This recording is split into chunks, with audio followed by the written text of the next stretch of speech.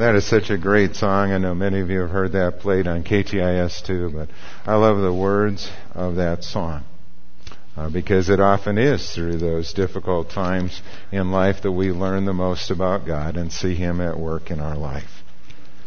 Well, this morning we're going to be in Matthew chapter 17. I'd invite you to turn there. We are continuing in our series called Fearless. This is actually the last week, though, of the 6-week study that we've been doing in our ABFs as well as in the worship service. And today we're going to be talking about the fear of God getting out of my box. Now, I mentioned we've covered 6 topics. If you are interested in looking at more, in Max Lucado's book, he has 13 different chapters. So there's a whole lot of other areas that he also addresses in terms of fears that we have. And if you're interested in reading that, I'd encourage you to get the book. But let me read this passage of Scripture for us, and then we'll begin. Matthew 17, verses 1 to 13. After 6 days, Jesus took with him Peter, James, and John, the brother of James, and led them up a high mountain by themselves. There he was transfigured before them. His face shone like the sun, and his clothes became as white as the light. Just then there appeared before them Moses and Elijah, talking with Jesus. And Peter said to Jesus, "Lord, it is good for us to be here. If you wish, I will put up 3 shelters, one for you, one for Moses, and one for Elijah." And while he was still speaking, a bright cloud enveloped them. And a voice from the cloud said, "This is my Son, whom I love. With him I am well pleased. Listen to him." When the disciples heard this, they fell face down to the ground, terrified. But Jesus came and touched them. "Get up," he said. "Don't be afraid." And when they looked up, they saw no one except Jesus.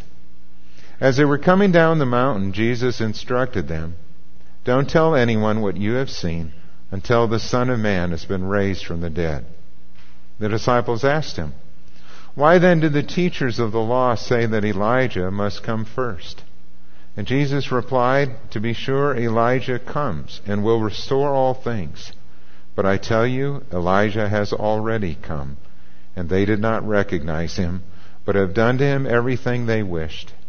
In the same way, the Son of Man is going to suffer at their hands." And then the disciples understood that he was talking to them about John the Baptist. Let's pray. Father, as we come to this passage this morning, it is so familiar to us. We have heard it, we have read it, we have probably even studied it.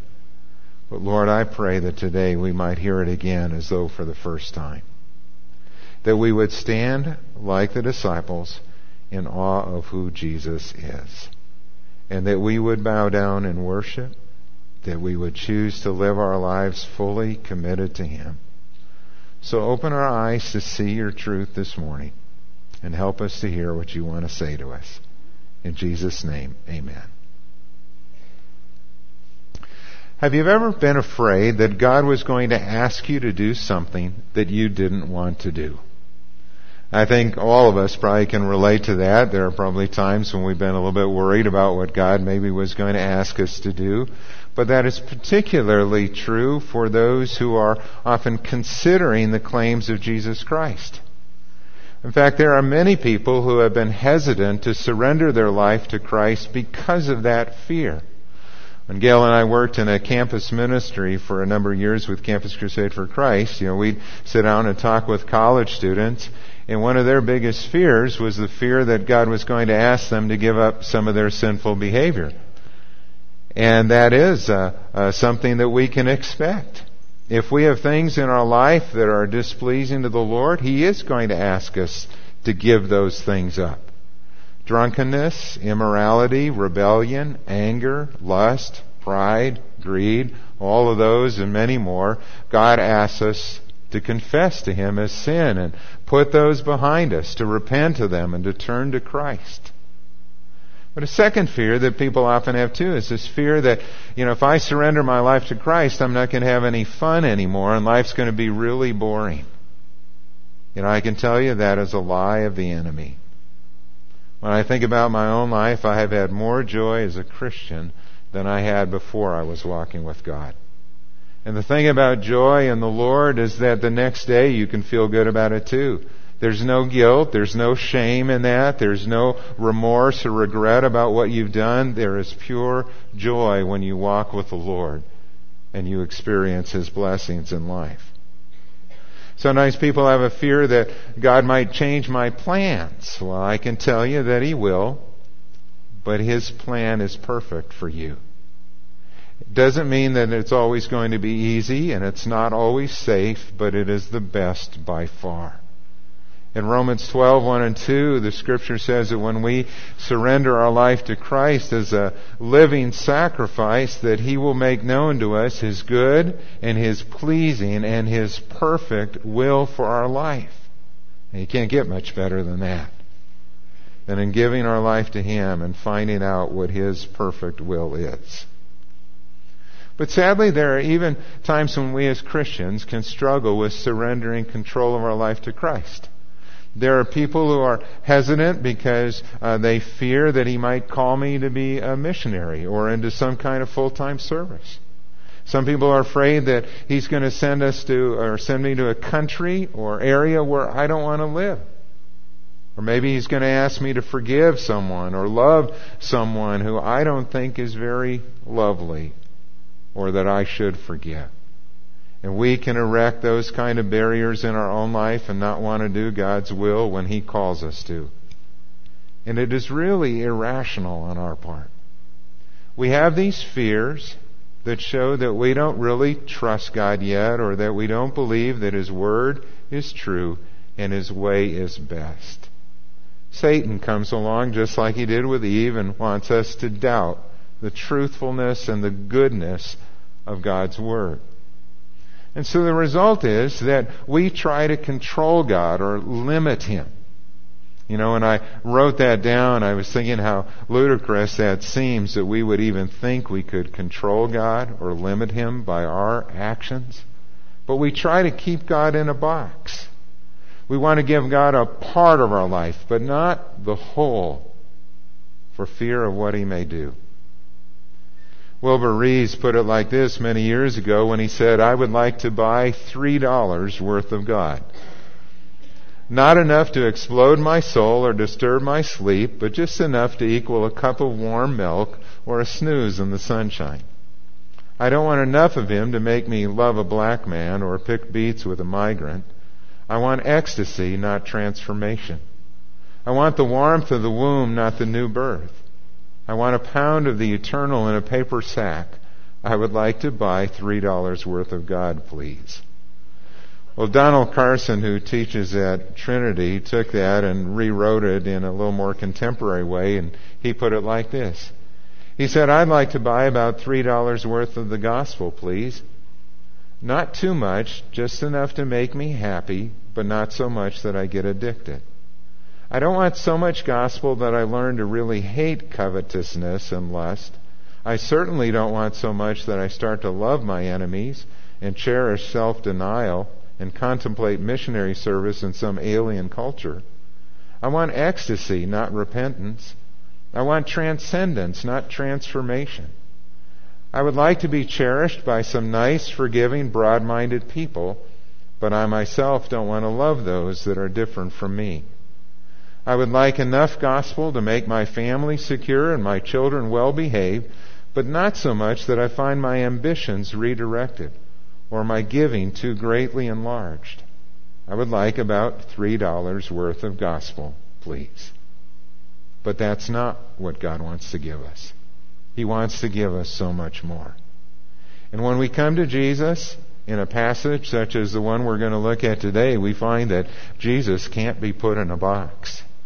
He blows away all our misconceptions. He blows away our ideas of what God should be like or what He should do in our life. He is much greater, much more awesome, much more terrifying even. He offers us so much more than what the world can. In John 10:10, Jesus said that the thief, that is Satan, comes only to steal and kill and destroy. But I came that they, that is that you and me, may have life and have it to the full. abundantly. Jesus wants to give you and me abundant life when we come to Him. He tells us the one that we should fear following is Satan. It's the world. And going along with the crowd or what everyone else may seem to be doing. And instead learn to follow Him. Because the only way to find real hope, real peace, real joy is by surrendering our life to Him. That's what we're going to look at today. You know, in this passage in Matthew 17 that talks about the transfiguration, it really is about Jesus and about His identity. And so I'm going to make 3 very simple yet profound statements about who Jesus is. And I hope that the familiarity of it doesn't take away from it, and that you will catch the power in these words. Number 1, Jesus is the Son of God. He is the Son of God. When we use that title for Jesus, Son of God, though, I want to make this statement that it doesn't mean that He is less than God. He is God. Sometimes people hear it who aren't familiar with that term, think, is that kind of a lesser state for Jesus? No, not at all. It's just a statement that He is the second person of the Trinity. We have God the Father, God the Son, and God the Holy Spirit. But Jesus is fully divine. All the fullness of the Godhead dwells in Him. And that was a lesson that the disciples needed to learn. I want to go back to chapter 16 and put this in context. If you have your Bibles open, you can go back to chapter 16, verse 13. And Jesus took His disciples up to the region of Caesarea Philippi. Now that's about as far north as you can get in Israel and still be in the country of Israel. And He asked His disciples, who do people say the Son of Man is? And they reply that some say John the Baptist, others say Elijah, and still others Jeremiah or one of the prophets. A lot of talk was out there in the crowds among the people about who Jesus is, and they were all speculating. But Jesus asked the disciples, what about you? Who do you say I am? And Simon Peter answered, you are the Christ, the Son of the living God. And Jesus replied, blessed are you, Simon, son of Jonah, for this was not revealed to you but by man, but by my Father in heaven. And so here, Peter, who's this spokesperson for the group, hears this question that Jesus asks, and he steps up to the plate, and he answers, you are the Christ, the Son of the living God. And Jesus is thrilled with that response. Peter got it. And you can kind of imagine Peter at that time, if it was like in our day today, he'd probably be doing high fives with all the other disciples. He got this right. He recognized who Jesus is as the Son of God. It had been revealed to him by God the Father. But then a little bit later in that passage, Jesus begins to talk about His death. He talks about what's going to happen when He goes to Jerusalem. That He's going to suffer at the hands of the elders, the chief priests, and the teachers of the law. And Jesus tells them that He's going to be killed and on the 3rd day be raised to life. And Peter can't understand it at all. And so here Peter rebukes Him. He rebukes Jesus and says, never, Lord, never shall that happen to you. And Jesus turns and He rebukes Peter. And He says, get behind me, Satan. You are a stumbling block to me, and you do not have in mind the things of God, but the things of men. And so here, in just a few short verses, in just a very short time, Peter's gone from getting this absolutely right, high fives and excited about it, to now thinking he's got this figured out, and he has no place for a suffering Messiah in his theology. Jesus can't die. How can that be? There is more to learn about Jesus, as he will see. That's the setting for this passage. Matthew makes the note that it was 6 days later then that Jesus took with Him Peter, James, and John. Just the 3 of the disciples who were closest to Jesus in that inner circle would go with Him up on the mountain. Which mountain it was, we are not 100% sure, The traditional site is Mount Tabor near the Sea of Galilee, but most today believe that this probably took place on Mount Hermon. Caesarea Philippi is at the base of Mount Hermon, this large mountain. Mount Tabor is only about 1,900 feet tall, whereas Mount Hermon is over 9,000 feet tall. It is snow-covered at the summit, and they probably did not go up that far, but went up on this mountain to a remote spot where Jesus was transfigured before them. And can you imagine what the disciples saw at that point?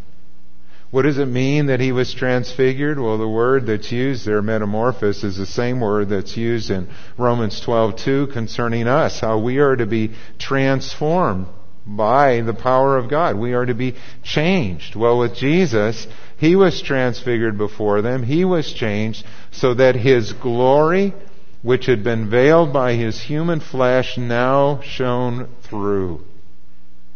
His face shone like the sun. His clothes became as white as light. And the disciples were stunned.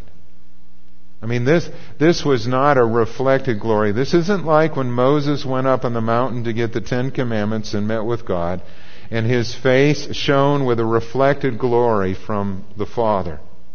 This was an intrinsic glory. This is who Jesus really is in his flesh. His humanity veiled that glory, and now it was shining through. And the disciples were amazed. John would write in his gospel later, in John 1:18, he said that no one has ever seen God, but God, the one and only, who is at the Father's side, has made him known. What did John mean by that? Sometimes Jehovah's Witnesses will take that verse, or other cults, and they'll want to say, see, there it is. They're making a statement that Jesus is not God. No, that's the opposite of what John was saying there. John is making a statement that no one has ever seen God, God the Father, in all of his fullness and glory. We could not, or we would die. We are not yet fit for heaven, where we will one day see him face to face. Even this revelation was tempered somewhat for the disciples. But John goes on to say in that verse that God, the one and only, and who is that? Well, that's Jesus. He is saying that Jesus is God, the one and only, the unique Son of God, has made him known. That if we want to know what God the Father is like, then we look to Jesus. And what we see in Jesus are the same attributes, the same character qualities that we would see in God the Father. And they beheld his glory. They saw a glory of one who came from the Father, full of grace and truth. And Matthew tells us that on that mountaintop there also appeared with them Moses and Elijah. And why those two? Well, these two are kind of like the faces that you would find on Mount Rushmore. You know, if you were going to look at the Mount Rushmore of Judaism, you'd probably have like Abraham there, who's like Washington, and you'd have Moses, maybe he's like Lincoln, and you'd have Elijah there, who's like Jefferson, and I'm not sure who Teddy Roosevelt would be, if that would be Noah or Daniel or one of the other great figures in Old Testament history. But these men were great men whom God used in a very significant way. Moses was the lawgiver, the one who God had given the 10 Commandments to and who brought them to the people. Elijah was the head of the prophets at that period in history, was one of the greatest of the prophets. Both of them had seen God's glory on the mountaintop. Moses met with God on Mount Sinai. Elijah had seen the glimpse of God's glory on Mount Horeb. And now here these two men appear with Jesus, and they once again are seeing the glory of God. Only this time it's Jesus that they're meeting with on the mountaintop. That's awesome. I mean, when you just ponder that, when you just think about what statement is being made here, it is a strong statement again of Jesus' deity. They are standing in the presence of God, and it is Jesus that they are seeing. Both of these men, too, were taken up to heaven in unusual ways. Moses on Mount Nebo and Elijah in the chariots of fire. Moses and Elijah were great, but Jesus is greater still. And they have come to serve Him. We'll read in Luke's Gospel that they came to talk to Jesus about His coming departure. They were there to strengthen Him and meet with Him prior to His going to Jerusalem and His death on the cross. But there is no question about who is the greatest in their midst. Which leads to the second point that this passage is trying to make. That Jesus is Lord. He is Lord of all, and this story emphasizes His preeminence over every other person, over every other thing in our life. And sadly, in this account, what we're going to see is that Peter missed it. And he needed to be corrected here. There was more to learn about Jesus. In verse 4, it said, Peter said to Jesus, when he saw this happening, he said, Lord, it's good for us to be here. And if you wish, I will put up 3 shelters, one for you, one for Moses, and one for Elijah. Now, there's a humorous footnote that's added in Mark's Gospel. Remember, the Gospel of Mark, we believe, is really Peter's Gospel. Mark got his stories from Peter, and so sometimes in Mark's Gospel you'll hear and see these things that are about Peter that are told from a very personal point of view. And this one's kind of funny, because when Peter must have told Mark at some point about when this happened, Peter didn't know what to say. He was so afraid. He just didn't know what to say, and he spoke without thinking. And I can imagine Peter sitting around a campfire one night telling him that story and going, I mean, it was just incredible. We saw Jesus change, and I was like, Abba, I don't know what to say. And so he comes up thinking, well, maybe we ought to we'll put up 3 tents here, Lord, and one for each of you, and then we'll settle down here. And wouldn't that be great? But he makes this statement as though all of them were equal, and we're supposed to sort of build these 3 shelters or tabernacles for each one, kind of like a shrine for each, perhaps. I mean, wouldn't that be great? Think about that as a tourist attraction, Wouldn't that be great? And people could come and visit that and be there. There's only one problem with that, and that is that there's only one Lord. There's only one Lord. There's not 3 people here that we are to honor and revere. There's one. There's one.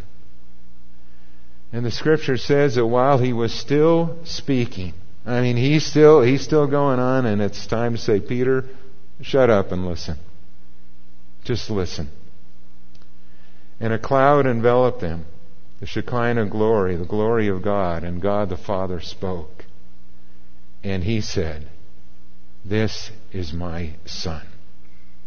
This is my Son, whom I love, and with him I am well pleased. It is the same thing that God the Father would say at Jesus' baptism earlier in Matthew 3:17. Jesus was affirmed by the Father at his baptism. God said the same thing, but now he adds one important addition. He adds the command, listen to him. Listen to him. How many of our problems would be solved if we would do that one thing? If we would listen to Jesus. To listen includes obedience.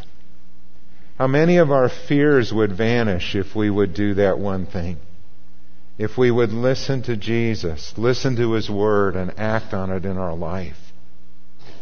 How many doubts would pass away? How many worries or anxious thoughts could be gone if we would listen to Jesus? When they heard the voice of God, they fell on their faces in terror. But there is this beautiful picture here of Jesus who comes to them. They're face down on the ground. They are terrified at hearing the voice of God. And Jesus comes to them and touches them and says, get up. Don't be afraid. Don't be afraid. What a dramatic contrast. Jesus is God. His glory is beyond our words to express. They have seen His glory. He is powerful. He is holy. He's majestic. He is awesome. And yet he comes with this tenderness, this gentleness. He is loving and kind, and he asks them to get up, and he tells them, don't be afraid. And when they look up, they see only Jesus. Everyone else is gone. Jesus stands alone. There is no one like him. Not Moses, not Elijah, not Buddha, not Muhammad, not Confucius, not Gandhi, not the kings of this earth or the princes, not presidents or prime ministers. There is no one who is like him. Listen to him. Napoleon once said of Jesus that I know men, and I can tell you that Jesus Christ is not a man. Superficial minds may see a resemblance between Christ and the founders of other religions or empires, but that resemblance does not exist. There is between Christianity and whatever other religion the distance of infinity. Everything in Christ astonishes me. His Spirit overawes me, and His will confounds me. Between Him and whoever else is in the world, there is no possible term of comparison. He is truly a being by Himself. Neither history, nor humanity, nor the ages, nor nature can offer me anything with which I am able to compare it or explain it. Here, everything is extraordinary. Listen to Him. And thirdly, the Scripture would teach us that Jesus is the Savior. He is the Messiah. And we see that in verses 9 to 13. As they were coming down the mountain, Jesus instructed them, don't tell anyone what you have seen until the Son of Man has been raised from the dead. Now, can you imagine that? How hard would that have been? You have just been on the mountaintop with Jesus. You have just seen His glory, as He is transfigured before them. And this has been this incredible, awesome experience. And you're ready to tell at least the other disciples, aren't you? I mean, you want to tell them what you just saw, what happened up there? Especially when they ask you, okay, guys, what happened? What was going on? I mean, if this were today in our setting, this would probably already have been on Twitter, Facebook, and YouTube. I mean, the guys would have had their cameras out, and taken pictures of this, or they would have been texting, or they would have been, saying, just saw Jesus transfigured, awesome. Moses and Elijah hold summit with Jesus, pictures to follow, whatever. I mean, that's kind of the world we live in, and so maybe it was good that this took place back then. They wanted to tell, but they couldn't. Nothing. Not a word until the Son of Man had been raised from the dead. There it is again. This statement about being raised from the dead. This statement about going to Jerusalem and something awful is going to happen there. The Son of God is going to be turned over to wicked men who will put Him to death. But He's going to rise again. Remember how they didn't get it? Jesus kept saying it. It just did not fit for them. And it would not be until after these events had happened that they would fully understand what Jesus was talking about. But it was there all along in the statements that were being made. Jesus spoke of His suffering. And even on the mountain, God Himself had spoken about these two ideas of a Messiah who would die for the sins of the people. When God the Father made this statement about Jesus, "This is my Son whom I love," they were quotes from two passages of Scripture. The statement, "This is my Son," is actually a quote from Psalm 2, verse 7. And Psalm 2 is a psalm about the coronation of the King, about God's Son, the Messiah. It was a psalm that was read at the coronation of the Davidic kings, as they were the little kings who followed in the line of this Messianic King, this King who was to come, whose kingdom would never end. And so God the Father is saying of Jesus, "This is my Son, the Messiah, the Anointed One." And when He said, "With whom I am well pleased," that was a quote from Isaiah 42, verse 1. A passage that speaks about the suffering servant, this servant who would do the Father's will, this servant who would bring justice to the nations, this servant whom Isaiah 52 and 53 tells us would die for the people. He would bear the iniquity of us all, and by His wounds we would be healed. Both ideas. A king who would die, a Messiah who would suffer for His people. Those ideas were present there, but it wouldn't be until after the cross that they would fully understand. Coming down the mountain, they asked Jesus a question about Elijah. They had just seen Elijah, and they were wondering about what the Scripture said. And they said, "Why did the teachers say that Elijah must come first?" It was a prophecy that comes in the last book of the Old Testament, in Malachi 4, verses 5 and 6.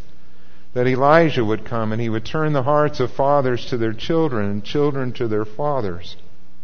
Or God would come and smite the land in judgment.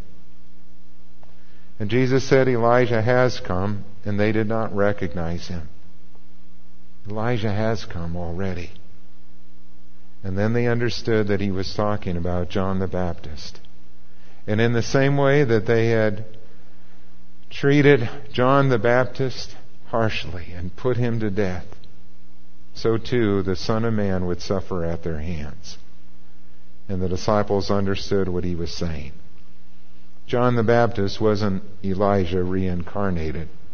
John the Baptist came in the spirit and power of Elijah, and he fulfilled this prophecy of Scripture. When we come to the Scriptures again, what God is saying here is something very powerful about His Son. It is so simple that a child can understand it, and yet it is so profound that Jesus stands alone. There is no one like Him. He is God. He is Lord. He is Savior. There is no one, no other leader, no other founder of a religion, no other person whom the world may follow who is like Jesus. And then God adds that statement, listen to Him. Listen to Him. Who He is adds weight to what He says. That because He is the Son of God, our Savior, He is the one that we should listen and follow. And what I'd ask you this morning, just by way of application, maybe this is an application of the whole series, is what is He saying to you? Are there fears in your life that you've been letting hold you back from following Him fully? Lay them aside. Confess them to Jesus and follow Him. Where do you need to listen and obey what He is asking you to do? What is it that He wants you to do with your life? What is it that He wants you to do in terms of a next step in your spiritual growth? Where do you need to trust Him more and fear less? That's what this series has been about. And I hope that you have found it helpful and an encouragement to you. Because there are always things that we need to deal with in our life so that we might grow in our relationship with Him. Let's pray.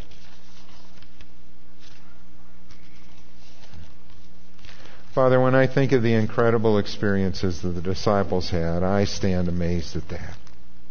But no less so, when we come to know Christ, we have seen You work in our life.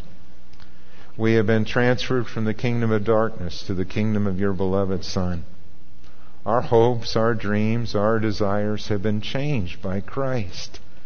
And we stand before You forgiven and free. We stand with a future in front of us that can be used for Your honor and glory. And so today, Father, I pray that we would surrender our fears, that we would put aside any struggles with sin that are holding us back, and that we would yield ourselves completely to You, to Your service. And Father, would You be pleased to use us in that way? Help us to grow in understanding of who You are, Your will for our life. Help us to follow You fully. In Jesus' name, amen.